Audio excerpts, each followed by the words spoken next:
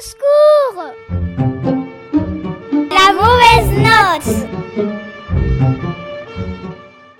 Mesdames et messieurs, petits et grands, il nous arrivera à tous, ou il nous arrivera d'avoir effectué la démarche ô combien délicate suivante. Annoncer en douceur à son papa que l'on vient d'obtenir une bien mauvaise note en classe.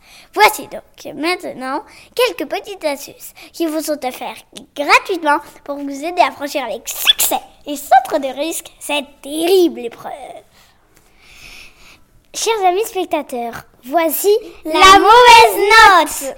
Voici donc, chers amis spectateurs, la marche à suivre. D'abord, laissez votre papa s'installer confortablement dans son fauteuil.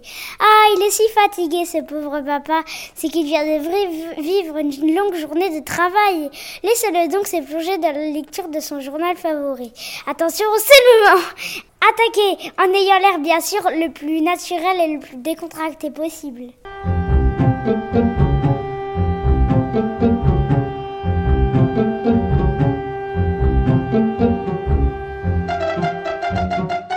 Papa, j'ai une bonne devinette. Ben, je t'écoute, mon enfant. Bon, alors dis un chiffre au hasard entre 2 et 4.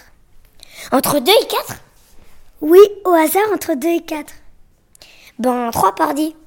Alors ça, c'est magique. Magique? Tu as juste deviné combien j'ai eu ce matin en conjugaison. 3 sur 20. Alors là, papa, chapeau.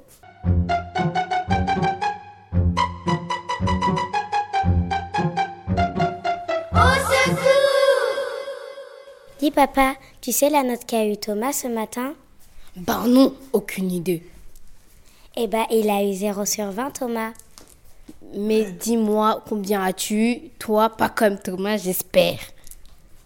Oh non, pas du tout. Moi, j'ai eu le double de Thomas.